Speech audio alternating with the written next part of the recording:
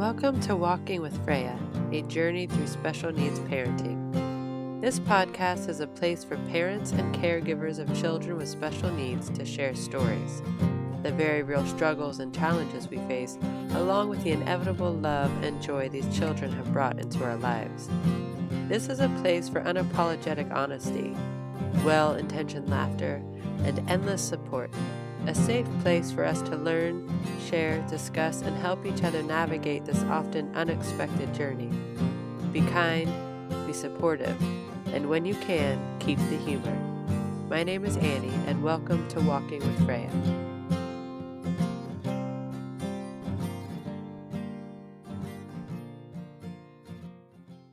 All right, welcome back to Walking with Freya. I have to start with an apology, which is kind of my thing that my friends harass me about. But yeah, this episode was supposed to come out yesterday, and it did not, obviously. I have been really sick the last couple of days.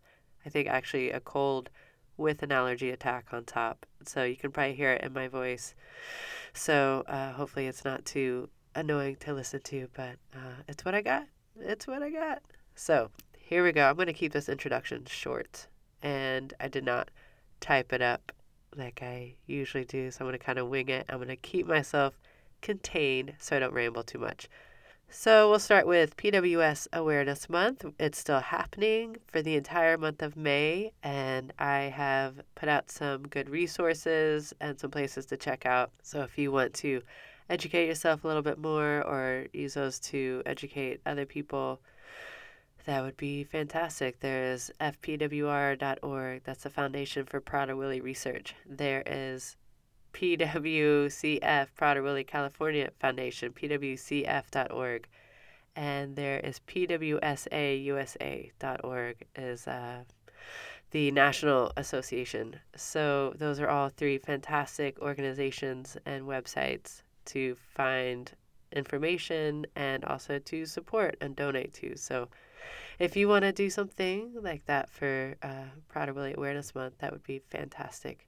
Any of those organizations would be super stoked for your support, as would I.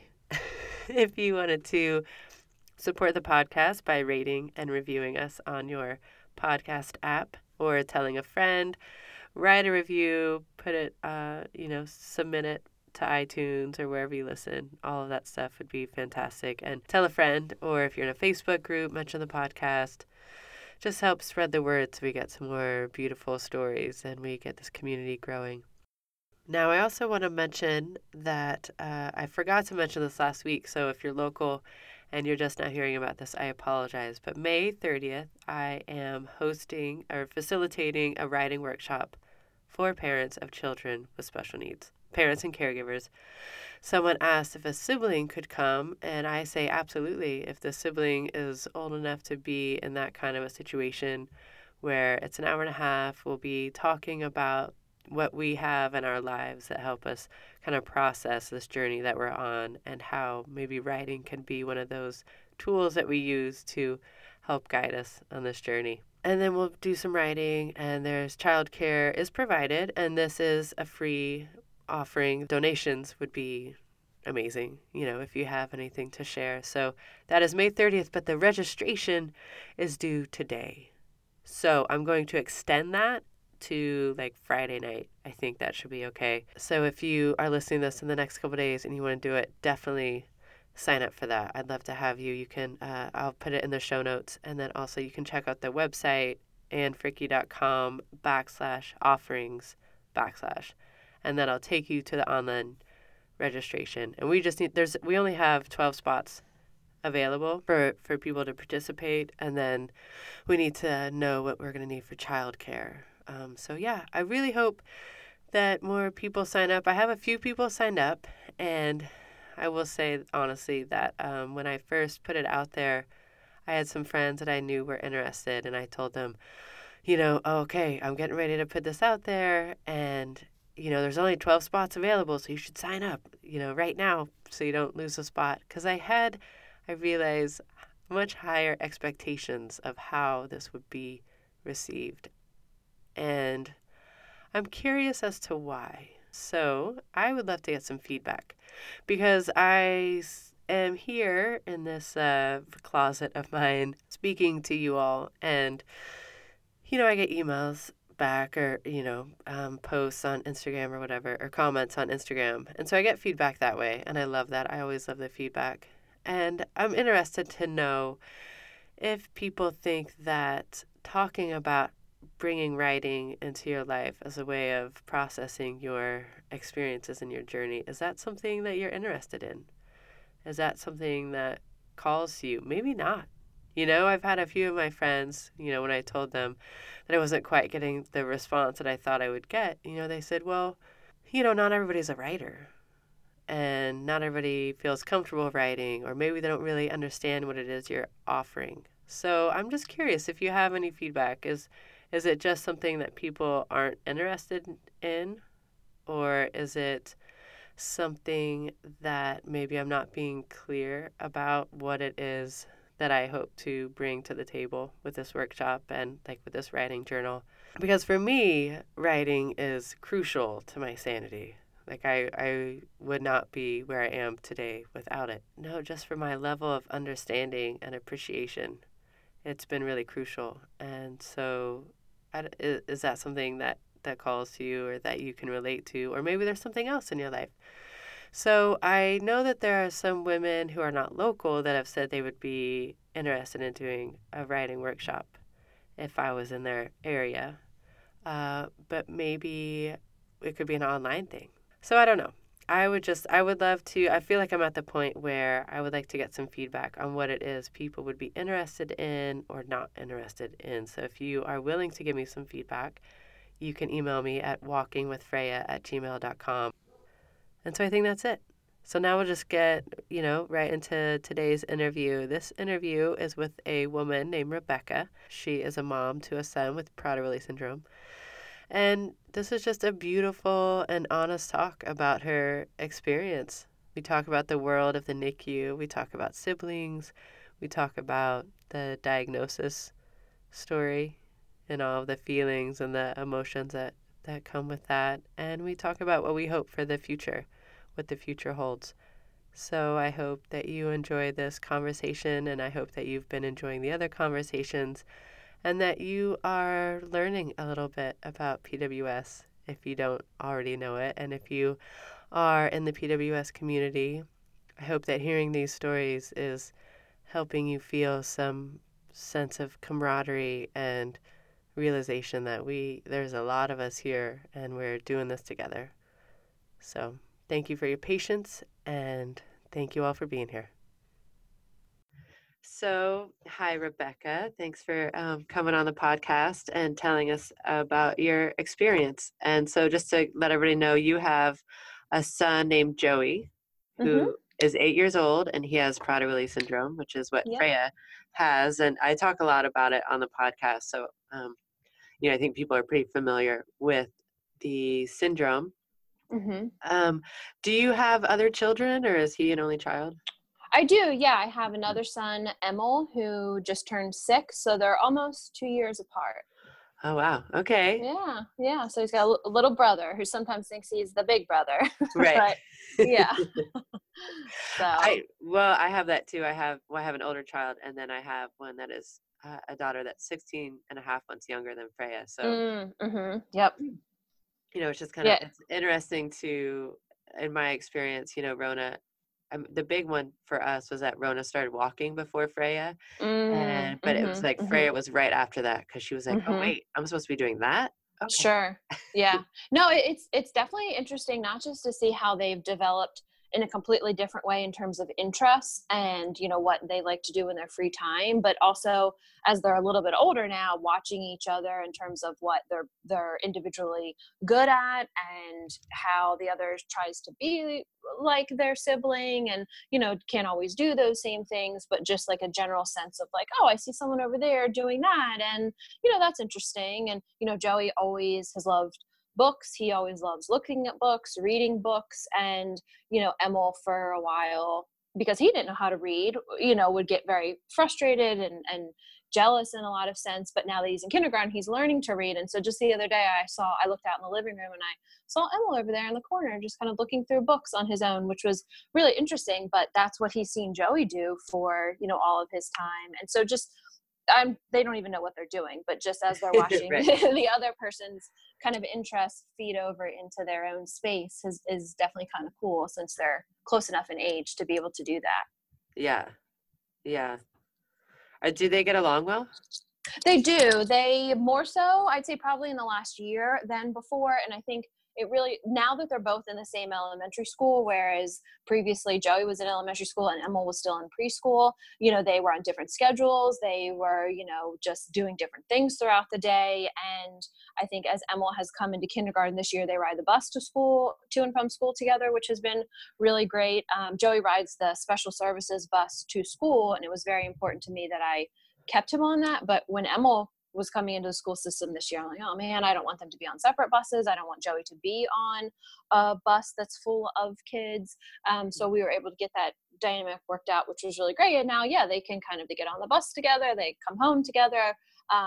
So I think that's really helped Emil, and definitely learning to read and be able to start doing math. So I think he's got a better sense of what he can do himself, and that's helped them get along better. They can talk about things more, they can look at the same math program together, whereas before they just were kind of in different places. And I think that would really frustrate Emil, because he thought Joe was better than him at things, and Oh, that's not the case. And they've always played together relatively well. And I think, yeah, as they're getting older, I'm excited to watch them develop into more of like a brotherhood and a friendship. And start to think about how Emil we've tried to have more direct conversations with Emil lately about, this is your brother and you've got to take care of him, even though you're the younger brother. And I think as he gets older, he's going to see that a little bit more, the social aspect of it and the physical aspect of it. And, that's the expectation I have for both of them, but really for Emil is like, he's got some caregiving to help us do when he's in school, and we can't be there in school. So yeah, things are evolving and changing, but I think growing in a good way so far. I mean, they definitely fight, yeah. like all siblings do, but I think they respect each other and they appreciate each other, even though they'd never tell you that. Right. So, so Yeah. Well, I feel like I like to start with kind of the diagnosis story, but we got right into siblings, sure, and I think that we can come back to that maybe. So can we talk a little bit about like the diagnosis and yeah, Joey himself and kind of get a yeah, picture of who he is? So, yeah, so absolutely. how old was he when he got diagnosed? He was 3 weeks old, and he was born 5 weeks early. Oh, wow. And so we were still in the NICU, and weren't even to his actual due date when we got the diagnosis. So just kind of that whole general time period, with lots of ups and downs and unknowns and uncertainties and tests, and the Mhm. NICU itself, which is a very emotional place. um, Right. and just like you're not like in the real world during that time. Like people are there 24 hours a day, and you have to do all this prep before you even get in, and then when you come out and it's quiet, but there's yet all these noises, and there's just a lot of kind of I mean, it's a very uncertain place, right? I mean, there's people there for different reasons, and you're not sure what their reason are, but and what the next day will even be like, and what the stability of your own child will be, who the nurses will be. There's always, they have their own shift schedule, and you kind of get a sense of, oh, such and such is on, this is their shift, and I really like them because you're spending so much time together. So it's just kind of this weird, um, very unique place that I think you can only understand and respect and appreciate if you've spent some time there. And to be in that place on top of eventually getting the diagnosis, I have a lot of mixed feelings about it. In one sense, it was a place of security, and like you have good faith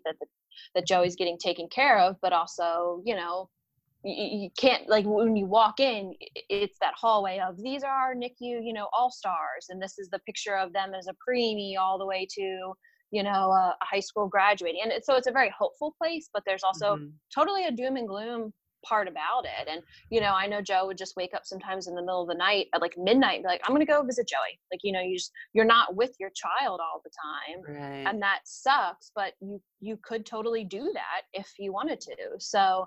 Um so yeah, he was about 3 weeks old when he was diagnosed, and it was the end of a whole bunch of other testing. Um he was my first child, so I had no sense of what really a pregnancy is supposed to feel like, look like. I mean, yeah, they talk about movement, but if you have nothing to compare it to, you don't know at that time that the child's not moving in the way that they're supposed to be, and all the checkups are healthy, everything looks fine, you're a healthy person yourself, and then your water breaks one day while you're in the middle of your office, finishing a meeting, and you stand up thinking Wow. you've peed a little bit, and then you're like, nope, this is not stopping. Something's happening. And we had been going to a birth center, and so we were looking to have that particular experience, and we talked about a water birth, and that's the kind of the process that you're expecting. And so I think in a lot of ways too, you start off the situation with, like, you're starting off with a loss. You go to the birth center and they say, we can't deliver the child here. Like, we don't do early births. You have to be so far along. And so we had sort of been preparing for like a non-hospital experience for particular reasons, and now you're just getting shoved into a hospital experience with a lot of uncertainty and unknown about what they're going to push and what their goals are and what that experience is going to be like. So and just the nervousness of like, oh my goodness, a child is coming, like this is happening. I literally don't even have a car seat. Like, we weren't really sure which one we were going to get quite yet. Wow. So yeah, I mean, just all of that happening, and then the childbirth experience itself, which is a lot. And Joe was born at 4:20 in the morning, so it was an overnight experience too. And then at the beginning everything's fine, and then it's just kind of that, once that initial um, you know situation wears off, that they're like, well, something's not quite right. And just going through the whole process of, is it this, is it that, is, let's do this test, let's do that test. And the pediatrician would come around, and then there was also a I think it was a neonatologist is the right position. That, so you're just flooded with all of these specialists that are trying to Mm. figure out and solve this problem. And then someone, I think it was a neonatologist, had said, Prader-Willi syndrome. And we're like, well, what the heck is that? Never heard of that before. And they talked about the physical features. We're seeing some of the things that look similar, and the floppy baby syndrome, and all of those. And I think, that was kind of the first real introduction to it, where our pediatrician prior to that had been very like, oh, this is going to work itself out. Like, we see this, like, sometimes kids are just slow to wake up, and he was early, he still just wanted to bake a little bit more, like, so just kind of not necessarily a 180, but just different perspectives and different approaches to it. And she said, we want to do this testing. And I was like, okay, at this point we've got no other confirmation, not really sure what to do. But of course, like most people, when an actual clinical term is thrown out, you Google it, and Right. right. And it's just like awful, just a Mm. pit in your stomach, and just despair, and just like, this is going to be terrible, and you're never going to lead a normal life, and the child's never going to lead a normal life, and this is just worst case scenario. And I also vividly remember my dad had a like he really wanted to try to learn and like equip himself with awareness about the syndrome. And so he got a little binder, and he printed off articles about it, and he like stacked a binder set. And then he got himself to a place where he was just like, I can't do that anymore. That's not healthy, and it's not positive, and I'm just not gonna look at all of that. And I think we all kind of came to that in our own sense eventually, just at different times. So they did the testing, and at that point, all we had known was just the scary stuff about it. And I think, my husband's a philosopher, and so I vividly remember sitting in the car with him outside the hospital, and he was, he tried to kind of put it in words, I think, that he could understand. And he was like, this to me, like what you read about the syndrome, the no hunger drive, and then the complete opposite, and and the other parts of the syndrome, he's like, it sounds like something you would read about in Greek mythology. Like, this almost does not Mm. seem like literally real. Like, how can all of these different components be a part of a syndrome that affects an individual in this particular way. And I think the cruelty of it when you first read of the no hunger drive to the hyperphagia, like that switch is just like, why would a God create something like this? Like what the heck, you know? So I remember, we had that conversation of just, you can't really wrap your head around it. It's so multifaceted. Um, Mhm. so I'm like visiting Joey by myself, and his station was like right when you walked into the NICU. It was on the left. So it wasn't, a couple hallways back. It was just like right there front and center.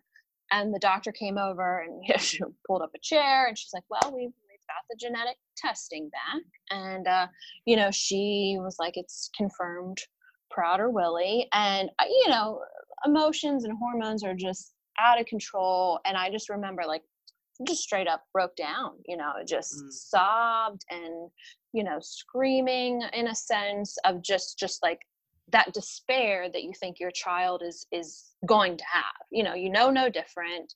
You can't see, you don't have a crystal ball, you can't see into the future. And you're just all you've been thinking about and introduced to so far is how terrible Mm. this situation is. And so, I remember they put up like the little like divider, like, oh, let's try to give her some privacy. Also, she's making a scene for other parents. And Joe, I'm not sure where Joe was. And so they were like, do you need us to call him to come get you? Can you drive? Like, I'm like, calm down. And so I called.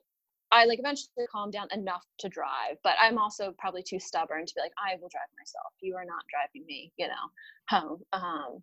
So went home and got him. And, it was, I think what helped me kind of get out of that dark period, at least in that moment, was Joe just said, like, all right, this is this, and we're gonna make the best of it, and we're gonna do our best for him and with him, and we're gonna create a great life for him. And I think some days it's difficult to see that even 8 years later, with like now that this child even more, and you see sometimes the struggle and the challenges. But I think that's true with all kids. I mean, I feel the same way for Emil sometimes, and his own, different needs. But it kind of helped us pull out of it, and then they start layering on top, the support. Okay, here's this social worker, here's this, here's that, here, apply for Medicaid, do all of these things. And so the pendulum really swings in a way that I think I couldn't see at that time that a diagnosis helped do, because before, when you don't know anything, no one knows really how to help. So having a diagnosis gets you the resources that you need. It gets you set up for, somebody came in to give him PT when he was a couple weeks old, and so all that early intervention is possible, but it's difficult to see that moment when you're in that place of, just true sadness and grieving and loss.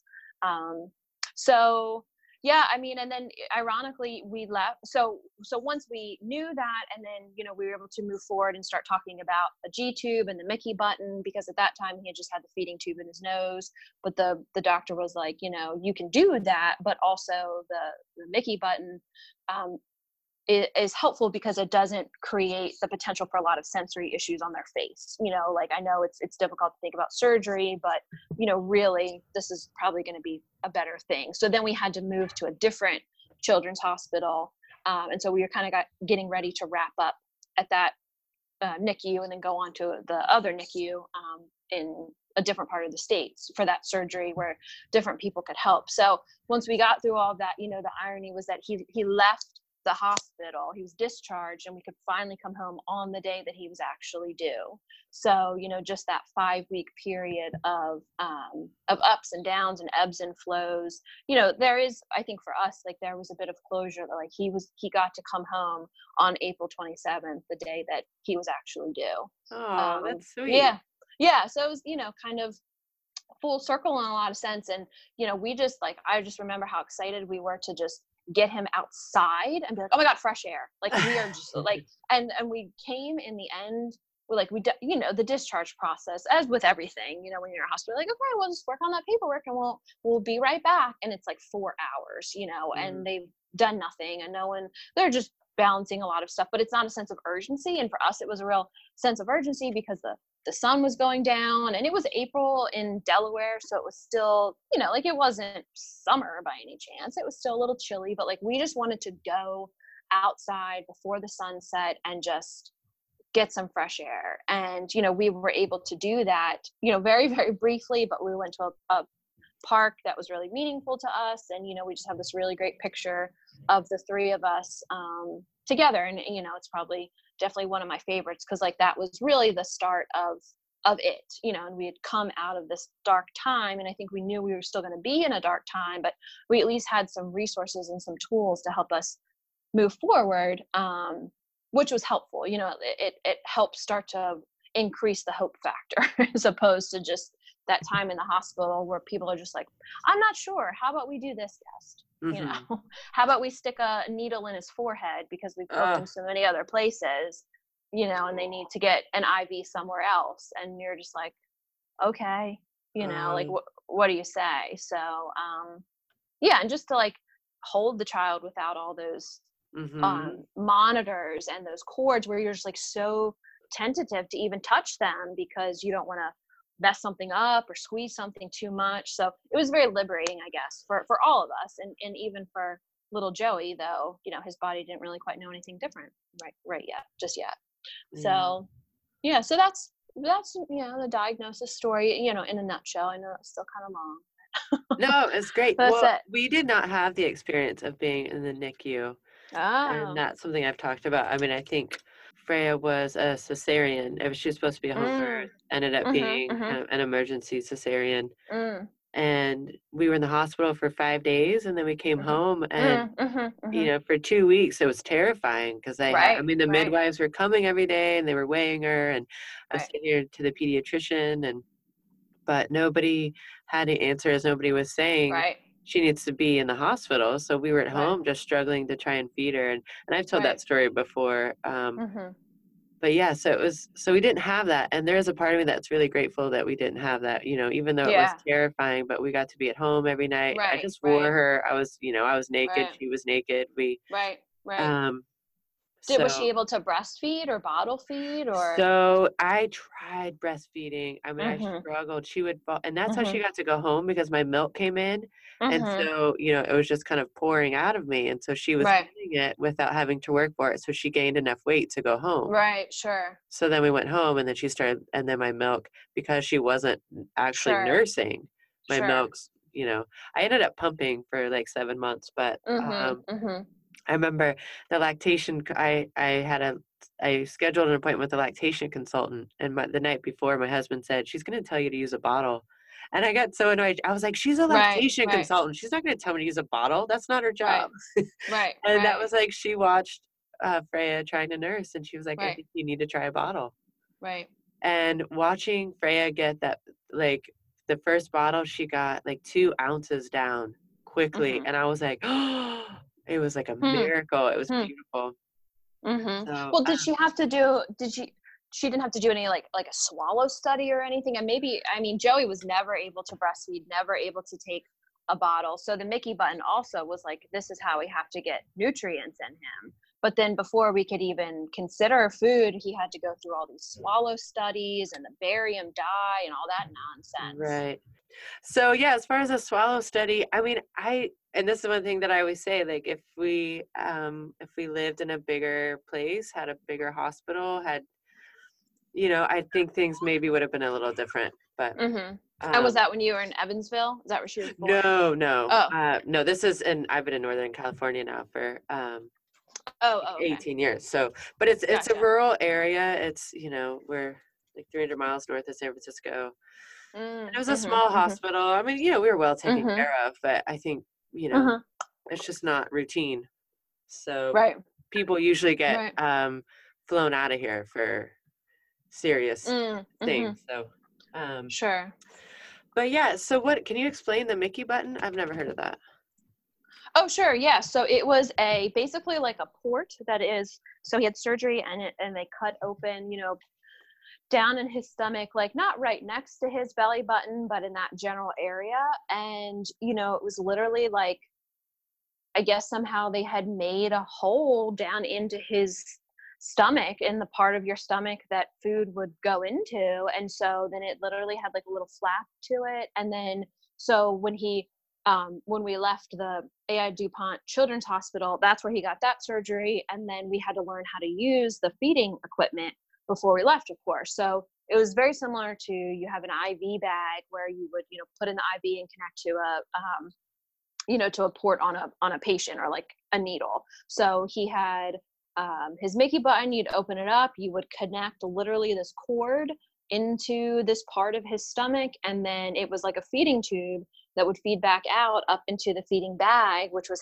hanging on like an IV type of pole. And so for 4 months, I pumped and put breast milk into that. So I was still feeling like, okay, I'm like connecting in some way, even though there's, yeah, like you're saying, that whole other level of loss of like, this was not how it was supposed to be. Like, this is not the feeding experience that you or I were supposed to have. It's supposed to be this like magical, beautiful thing. And it's not, in lots of different ways, I think. So I would put the breast milk in there, and then we were just literally feeding him on a schedule, because other than that he would not eat. He's not strong enough to breastfeed, wouldn't take a bottle even. So that was, and they don't cry because they have no hunger drive, so you've got to get the nutrients in them somehow. And so we had to learn how to use the system and do the settings so that it would you know um, exhaust the bag, in a certain amount of time, so it's not too fast to, screw up his stomach. It's just like all of that was all terrifying too, and just, I remember sometimes just being like very, very sad and depressed that I was pouring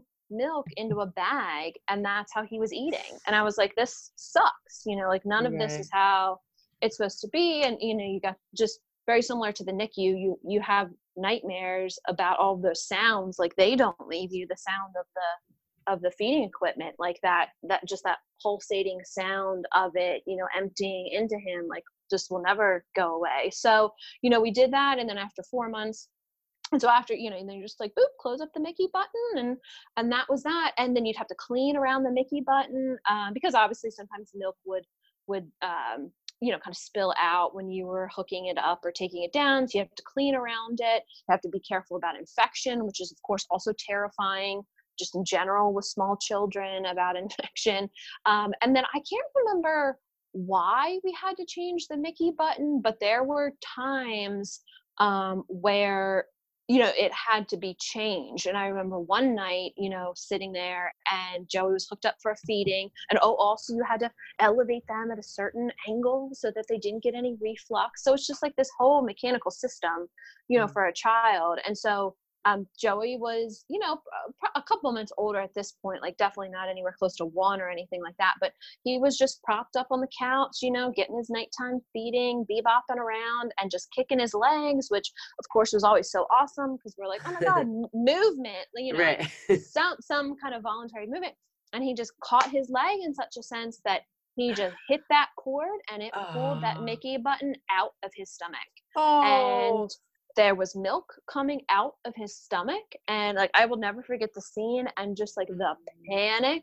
And he didn't know anything about it. He had no knowledge of it. He was not bothered. He didn't know anything about it. So, at first your thought is like, oh my God, isn't that painful? But other than that, like it being an open wound essentially in his stomach and things coming out, he was not troubled by it. And so, then we just went into this panic mode of like, oh my God, what are we supposed to do right now? We have to both stop this milk from pouring out, but also like now we have to put in a new Mickey button. And so I remember it's like a super somewhat embarrassing, but like we joke about it story. So Joe was like going out, this is probably 11 o'clock at night, and and you had to get a lubricant. So he had to go to the store and buy KY jelly to like put this Mickey button back in. And like, I'm sure the people at the store were like, what are you doing buying this, at 11 o'clock at night?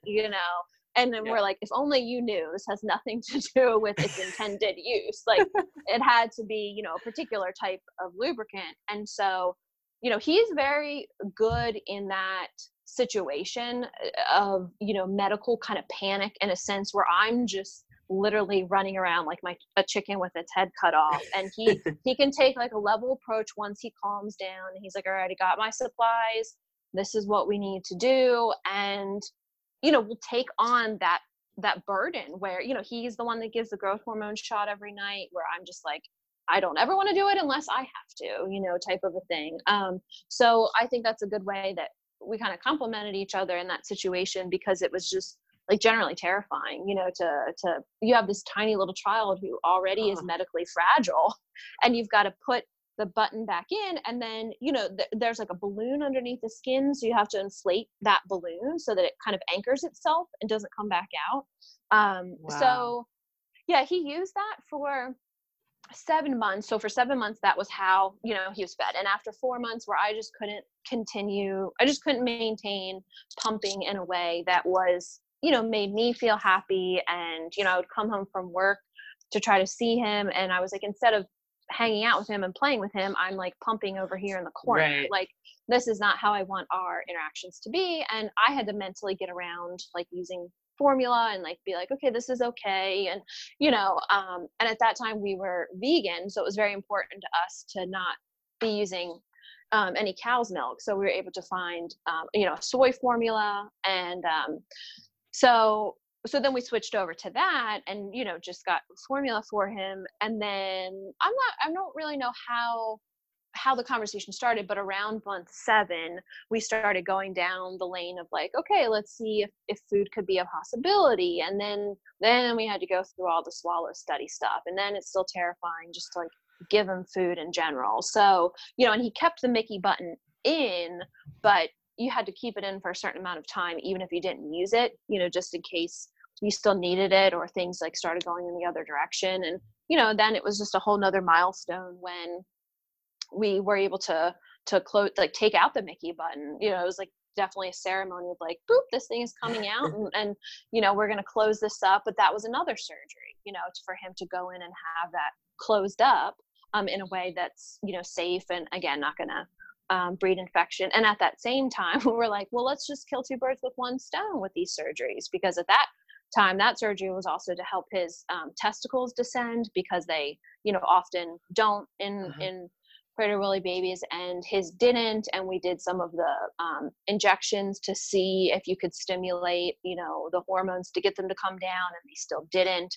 So at that point, the next step was to have surgery to bring them down. So we're like, well, we'll just do that and the Mickey button at the same time. Wow, aren't we, really resourceful here? Yeah. So, Aw. right. So just, just like the surgical aspect and the medical aspect to it, looking back on it, it was just, yeah, a whole lot, a whole other chapter, even for kids that don't have Prader-Willi. Just medical stuff is really, it's really nerve wracking. Oh, So yeah.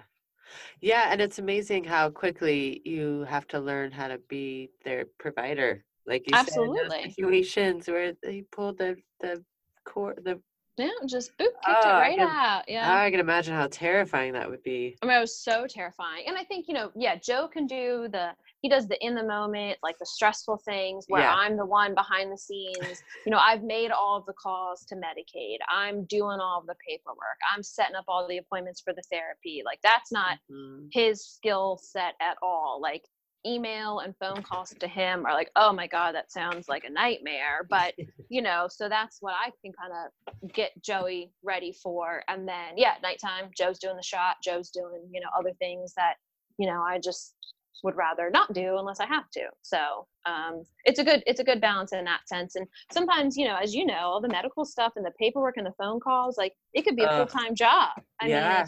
it's just it's unbelievable, and the amount of stamina that you have to keep going in the Right. process, like, just boggles my mind, because I think about people who don't have the time, or they don't have the stamina, or they don't have the language to try to figure it out, because it's really like a whole nother language, but you just got to keep going and going and going. And when you think you can't go anymore, you got to keep going for another 2 days because nobody's calling you back, and you've got to keep calling them. And it's just it's truly exhausting. How old was Joey when he got on growth hormone? He was about 9 or 10 months old, and the way that we got onto that was really, we had the diagnosis, and it was really just just one of those like small world things where my sister at the time was in Georgia, and I don't even know really what the original connection was, but she knew somebody whose daughter had Prader-Willi, and oh, they have this doctor that maybe you could reach out to see how they could help, to I don't know, just like this person specializes in that. And of course it was Dr. Miller. And I remember, and kind of about at that same time, we had heard about growth hormones, and knew that that was kind of something to have on our radar. And we were going to the Children's Hospital in Delaware, A.A. DuPont, which is tremendous. But the endocrinologist there, just straight up was like, nope, I'm not comfortable doing growth hormones for children under, I think he said 3, or whatever he said. He's like, it's too much unknown, not willing to do it. And so it was really only by the grace of God that we were able to link up with Dr. Miller at that same time, because as you know, she's just so adamant that that has to begin as early as possible for all of this, for cognitive development, for physical development, for all of those things. Otherwise, we would have just been probably at Delaware and been like, all right, well, I guess we just gotta wait, and things could have been very different. So it was just kind of a chance meetup of a couple of different things coming together. Uh-huh. So Yeah, Dr. Miller was instrumental in Fayette yeah. on growth hormone. Mm-hmm. 'Cause Yeah. the I mean, doctors out here, even at UCSF, they were like, no, we don't really. yeah. Yep. So, No. and I it turns know. out she is like 45 minutes away from my mother-in-law in Florida, Oh my God, that's so which funny. was awesome because I don't know that we Yeah. would have been able to make the trip. So it was like, oh, Sure. we're going to visit Sure. Nanu. And Sure. so, Yeah, no, that's awesome too. I mean, and I remember the first time I emailed her, I was like, well, she's a doctor. She's not going to respond, or she's not going to respond for a while. And I remember laying there on the couch, checking my email. I'm like, oh my God, Dr. Miller just wrote back. Like, yeah, is this real? And even yeah, still, you can just shoot off an email. You can, and I wish I would do a better job of writing her to be like, hey, look at these awesome things that Joey is doing, instead of always like writing her when I'm having right. challenges or having questions, because I know how much she cares about the kids, and she really does love hearing about their successes, and it gives her hope. So I need to do a better job of that. But also, she is someone who's in your corner when Right. you don't know what to do. So let's talk a little bit about how Joey is now, like how Sure. PWS is manifesting in him at 8. Sure. Joey is an exceptional human being, and I think to I know it's very cliche, but to know Joey is to love Joey. And man, he is a really, really special, special person. And I think, as he's now 8, I think really probably in the last year, yeah, I've been able to see like these are the things he's interested in, and these are the things that get him excited, and these are the things that don't. And like being able to, as I think like you want to do with a parent with all of your kids, but put them in front of opportunities that are gonna both challenge them but excite them, but that also, like ultimately you're trying to look for their happiness, right? You want them to be safe and cared for and healthy and well, and just we'll worry about gratefulness later, and all those other like bigger life goals. But you just want them to just thrive. And I would say that by and large, I would say that Joey is thriving in a way that I wouldn't have been able to comprehend that he could, back on that day when he got the diagnosis and the walls were up, and it just feels like your earth is shattering all around you. He loves to read. He loves to dance. He loves to watch things on TV that are full of stories and fantasy. And he likes to watch things on TV that he is reading about or read about. Like he likes to find that parallel of, okay, I'm reading this series like the Boxcar Children. Now let me go to Amazon and see if there's a Boxcar Children show. Like he likes that carryover. I think Joey is someone who's always, I don't know if he can articulate this. Of course he can't, but he is someone who is comfortable with the things that he likes, and he likes doing the things that he likes, and he is fine to be by himself. Like he will be fine to take some books and go into a room and read. And like he's he can take care of himself in a sense of like free time. Can Joey uh like pack his lunch or make his meals? No, but I also do those things for lots of different reasons. But he's not somebody who needs a lot of social interaction with other people to feel like to feel good or to feel okay. And I think, sometimes the downside is that in school, social connections can be challenging, as we know, for lots of kids, but especially people with special needs and with different needs. So I think that's what we've been talking about in school a lot lately, is how to get him in situations where he can connect, he can work on connecting with other people, because he's always going to be a little bit behind developmentally. Math is not even close to being on grade level. So instead of, having him, because he can't work with other people on math projects because he's going and doing different math and lower level math, how can he find other opportunities to connect with people so that he's got one or two friends, at least, that he identifies on a daily basis, that he's connected with. So I think, like, I'm seeing those challenges evolve a little bit more and that play out a little bit more. But I think, Joey, one of the things that always has impressed me about Joey, even, looking back on him in the NICU, like, and Joe just said this to him last night, like, he is tough as nails, and he is. And, Joe was telling Emil, you may get in on your brother because he's not as fast as you, or, he's not X or Y as you, but damn, he is tough as nails. And he is. And I think a lot of that has been how we've raised them, to develop a sense of grit and to develop a sense of, you can't quit and you got to keep going. But cognitively, Joey understands that. And, sure, there's things that he doesn't want to do sometimes, like we all don't. And we're good about giving him breaks, but the physical aspect of Joey has been something that we've always placed as a high priority. Exercise and healthy habits and healthy eating, and doing that together as a family and role modeling that importance. But you cannot show me a kid, let alone an 8-year-old with Prader-Willi, who is pulling a sled around the house with a weight on the sled because he's getting physical exercise and he's working out, and he does private yoga and he's done horseback riding and he's got a trampoline, and like, we've just gone balls to the wall in that area, particularly. And I think as a result, it's developed a sense of self-confidence for Joey, and that's very important for us, to see, like, there are going to be some tough things that are going to come in life, and because of your situation. And I think probably the greatest thing was when he had a physical fitness test in gym last year, and he came home and he said, Daddy, today was the physical test, whatever it's called, presidential test was what we used to call it back in the day. We had this, and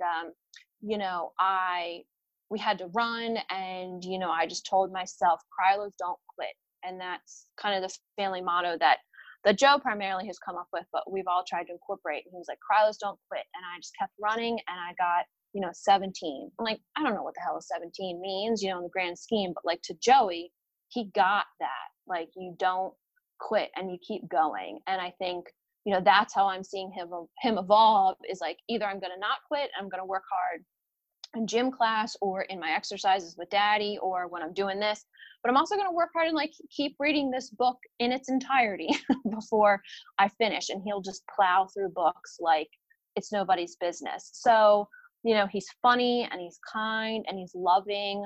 And he loves, he's always loved Disney. He loves everything from,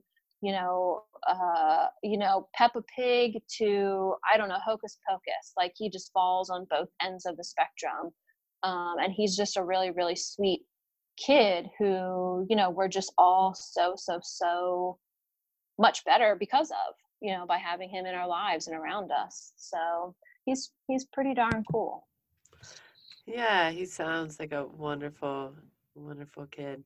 Yeah, he's fun. He's easy. Like, Hmm. he's easy to be around. I mean, it's like, yes, like sometimes, he's just in a funk of a day, or sometimes, his picking of his fingers drives me up the wall because it stresses me out, just, and I think really what stresses me out is knowing he has that anxiety, and how do I take that away from him? But I can't, and I see him pick, and he's his fingers are all chewed up and they're a mess, because of that root cause of what's going on. But like you can just talk to him, and he's funny, and he makes jokes, and he gets your jokes, and he'll tell you like it is sometimes, or he'll tell me last night, daddy's my best parent. And I'm like, dang, Joe, like that's kind of tough. But like he's a loving kid in that sense, and I'm glad that he's getting to a place where he's able to express emotions. And I've noticed that a lot lately, is like there's been more of all types of emotions, sadness and happiness and frustration. And I think helping him articulate that is really important. So those times when he's having meltdowns, because those times are still there and they're probably always going to be there, we can at least try to understand more about what he's going through, instead of just like, man, you're really having like a really terrible meltdown right now, and I don't know what to do, and you're stressing out and I'm stressing out, and we're in public and like, this really sucks, right now. So yeah, Yeah. just just all of The, those aspects. those meltdowns I'm finding are or the fear of them, I guess, are like the hardest part these days. Yeah, and you try to work your day around it to avoid it. And I think sometimes Joe says to me, like, you can't always not do something because he's going to have a meltdown. Like, sometimes you just got to push through, and he's got to see that. And I understand, like, rationally where he's coming from, but of course my first instinct is like, well, why would I ever want to make him upset? And like, I get that when I step back, but it really depends on what the actual situation is. So it's a little bit of both sometimes. But and when they happen in school, and we just kind of are coming out of a really rough 3 weeks in school, like, that's really difficult for lots of people, for lots of reasons and lots of ways, and there's a lot of emotions that go through it. And it's that can be a real challenge.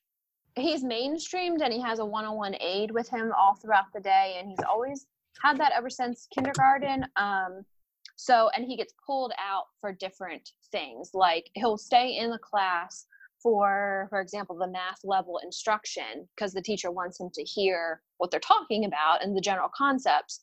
But can Joey do multiplication right now?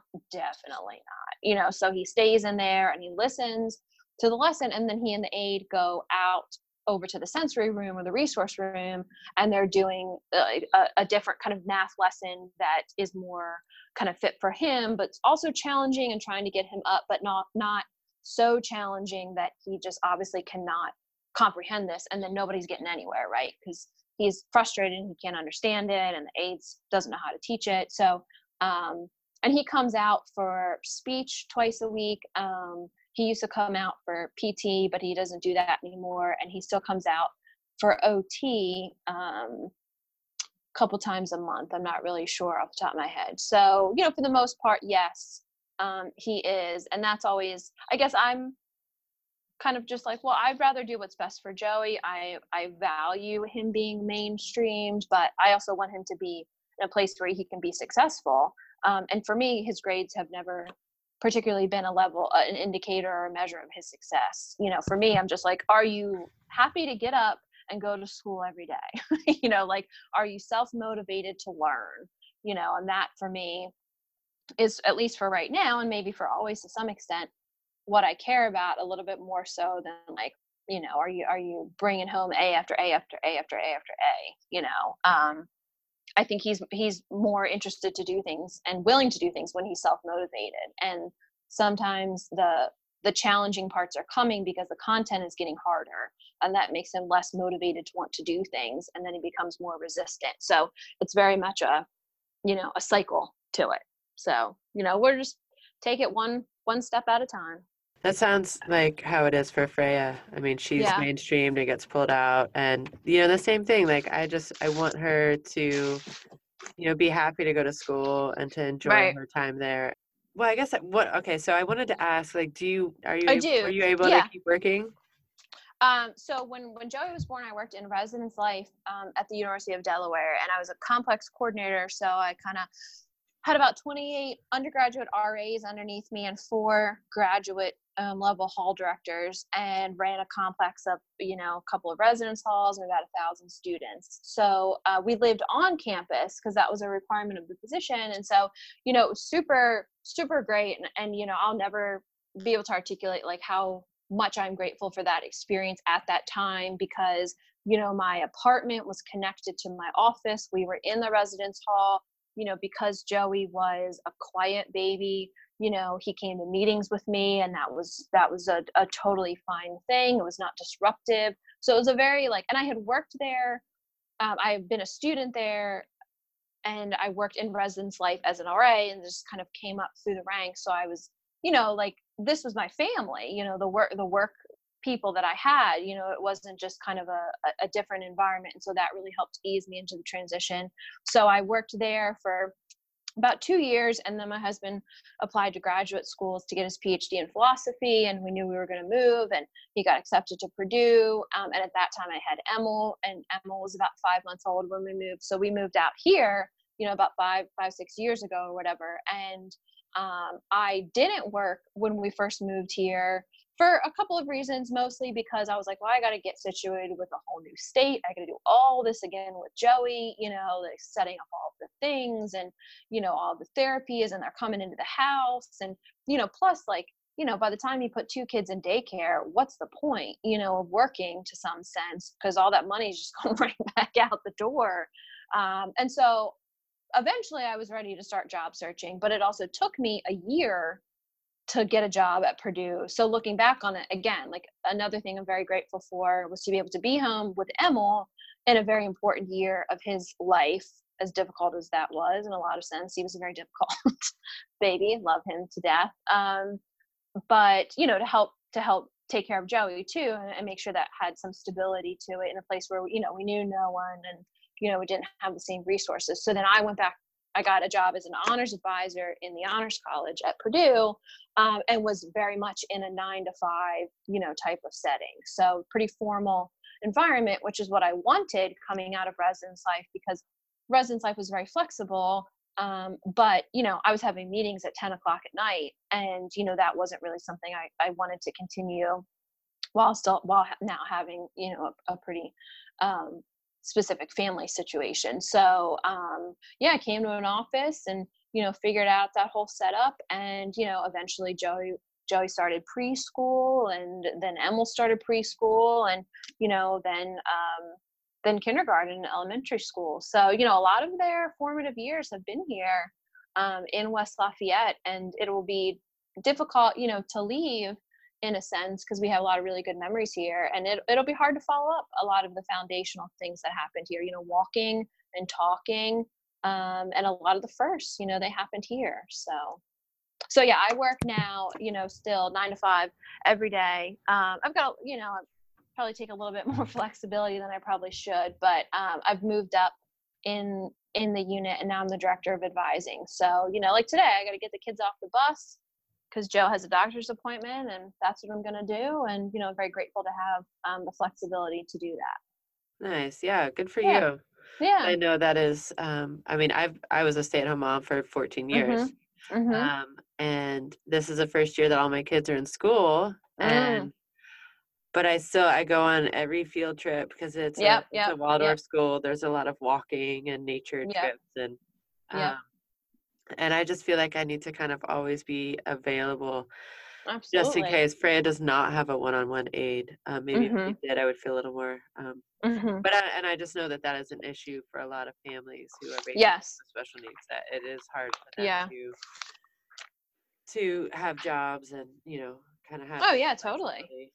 I mean, and there are weeks and there are days where it's difficult in both areas. I feel like I'm not giving my all to work here. I'm distracted.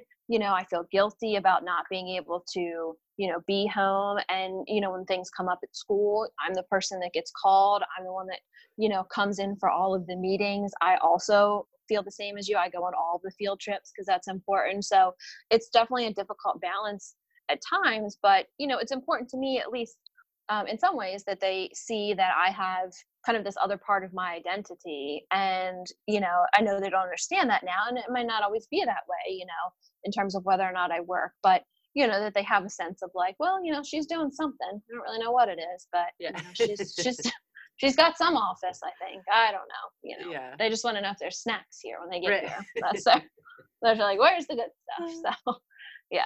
Well, and my kids see me do the podcasting, and I'm also a writer and a poet, and they see that. They just don't realize that it doesn't make any money. But it's so fulfilling in so many other ways, and I think that's so amazing, yeah, to have a creative outlet. And I think, for me, like, trying to figure out how I can do that and also work and have Right. kids, is difficult. But yeah, right, that's like the goal, is to, to do something that's personally fulfilling and to follow something you're passionate about. So that's really Yeah. awesome.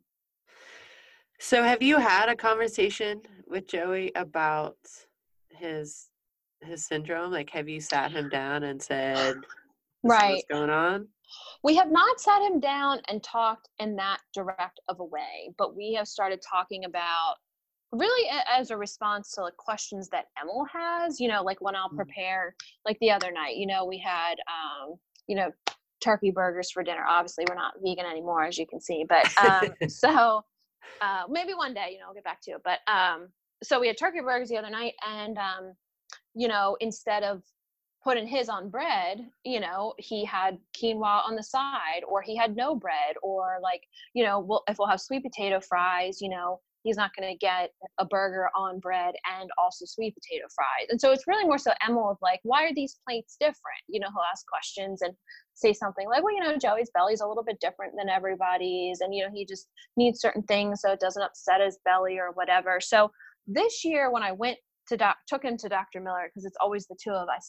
I said to him, we go to see Dr. Miller, because she sees other kids that are like you, in a sense of, I think I just said, like, generally like you. So we haven't had, like, that direct conversation yet. And I think part of me, in a sense, is like, Joey listens to every single thing that we say. He's aware of it, because he parrots it back in 2 days later in a different circumstance, where I was just like, oh God, he was listening to that, it's that. But I guess right now, I don't feel like, I mean, it matters, but it doesn't matter, if that makes sense. Like, I don't think Joey would think anything of it, and I also don't know that he would understand. So, there was an incident somewhat recently where we were driving home from some doctor's appointment, as we do a lot of those, and he had told me just out of the blue that someone at lunch gave him half of their sandwich. And I, like, had this, like, panic in my mind. I was like, what the hell? Um,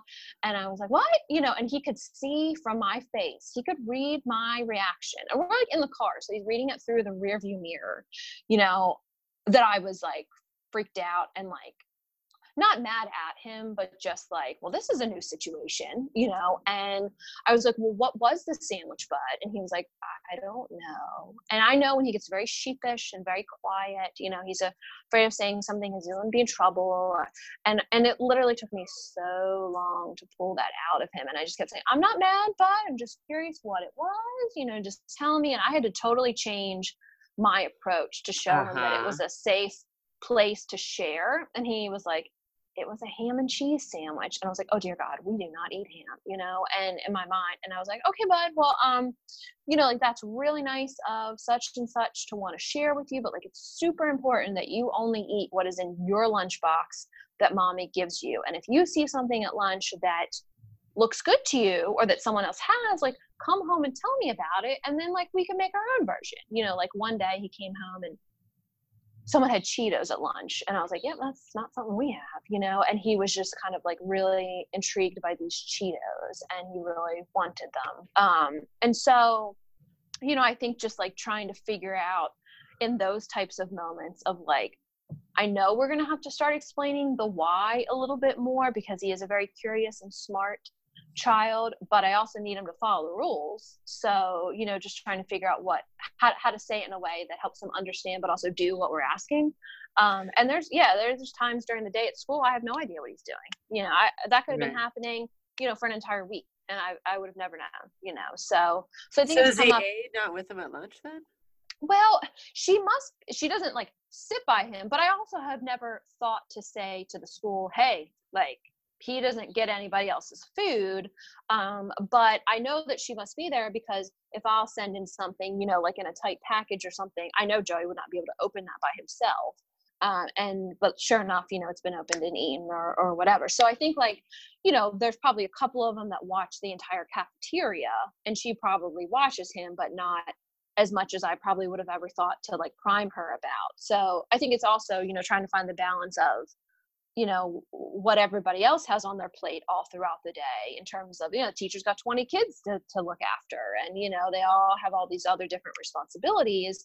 I don't ever want it to seem like, well, I expect you to look at Joey and only Joey all day every day and never take your eyes off of him. Like, I'm aware of what you're trying to balance, but yeah, I would have never thought to say to her, hey, FYI, if you ever see anybody else giving him food, um you know stop that.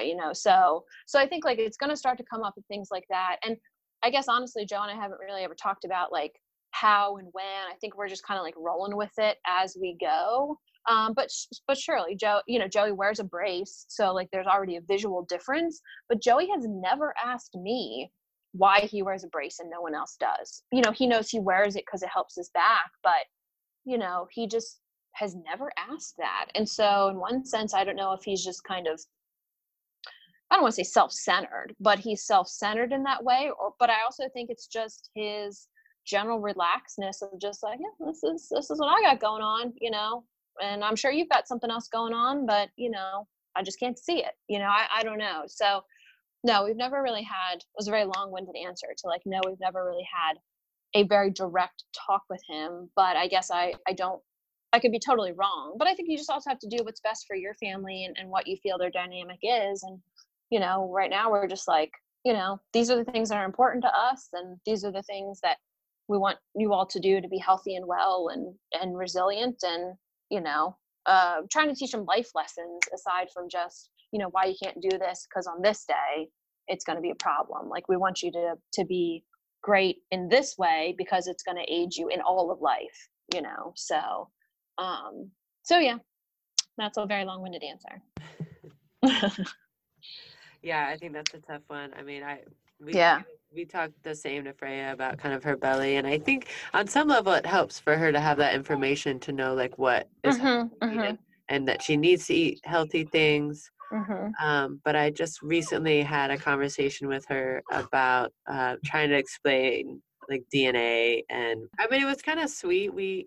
She just had another meltdown, and so I was Right. like, Right. "Hey Freya, let's go for a walk." And we walked down to the Right. river, and we sat by the river, and Right. we just talked about DNA a little bit. Like I was just talking Mhm. about like I don't know what she understood. It was a very mom daughter sitting by the Sure. river talk, and she listened, and then she laid her head in my lap and fell asleep for like 20 Right. minutes, which was Right. No, and that's so interesting. like so sweet, in a lot of ways. And I think, like, because we as mothers take on a lot of that role and that responsibility. I mean, I don't know what your dynamic is, but that's definitely, like I said, Hmm. I'm the one that does all the doctor's appointments, and I set up everything. And I'm with him doing all of that stuff. I go to all the school. I'm the one that's connected and engaged with the school. So it does create different opportunities for us than it does, for the dads and the kids. And I think, it's also probably different for you guys because it's a dad and a daughter, whereas Joey, it's a dad and a son, Right. which, just like that gender difference in and of itself is a little Yeah. bit different. But, like, it sounds very Norman Rockwell of you, and that's super awesome. Like that, That's like cute. that's, It wasn't, yeah. but But hearing about it, it is. So, yeah, and I think it's important for us to try to have those moments with them, because sometimes a lot of it is just like a shit show, and yeah, it's just, kind of like you're we're winging carrying it around. in the moment, and Exactly, and we're carrying around that burden of, the meltdown. And so it's good to try to overcompensate for in other ways. what do you think about the future? Like, what does that look like for your family? I mean, I know he's only 8, so that's kind of a big Yeah. question, but is that, I mean, I think in some ways, being parents of these children, we do have to think a little bit more perhaps about the future in relation to our kids. Yeah.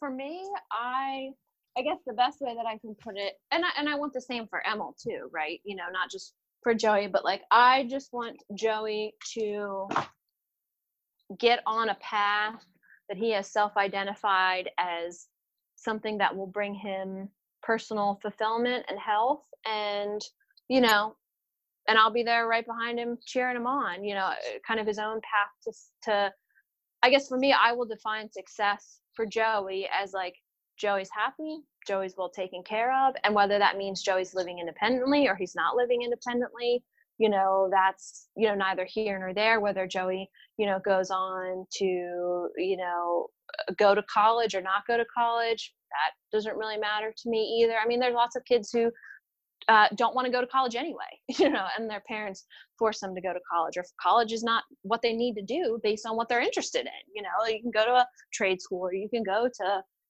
get some other kind of certification and be and just as happy. So I think in one sense, there's way too much emphasis placed on college. It's like, well, this is what you do. And so for me, it's just, yeah, like, whatever Joey wants to do, I just want him to be doing something. I think for us, it's like you can't just sit and be idle. You got to be proactive and self-advocating. And I remember maybe like a year ago or something. Like, I don't know how my sister and I got talking about it, but she was just like, "Oh man, you know what? It would be really awesome, and like could probably hit on a lot of different things for Joey. Is like, if you guys were in a house and like he had like an apartment above the garage." So like he's close to you, but he's also living independently.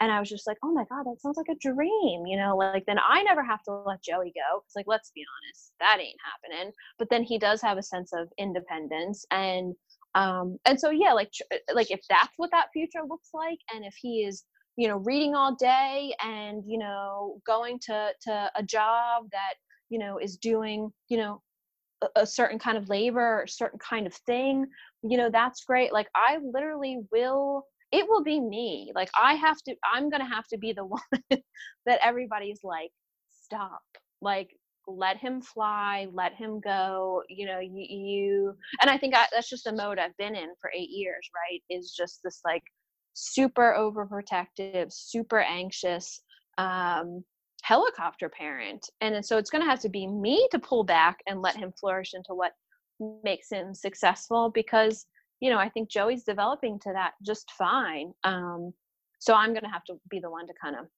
break off, and for Emil too. Like, I'm totally that kind of person, just in different ways for both of them. So I just, whatever brings him happiness and uh any of his other, basic needs, I will be happy to meet for him. I will provide him shelter uh, for the rest of my life. So yeah, I mean, I'll be excited to get there, because I think, again, if you would have told me when we were in the NICU, that future doesn't seem so certain. Like a future doesn't seem so certain, let alone the possibility that you might get to create that future or brainstorm that future or develop it. Like, yeah, there was no way I would have been like, okay, yeah, that sounds good, that'll be a possibility. So I think it's also just like slowly walking up to that step, because there's still so much nervousness and hesitancy about it.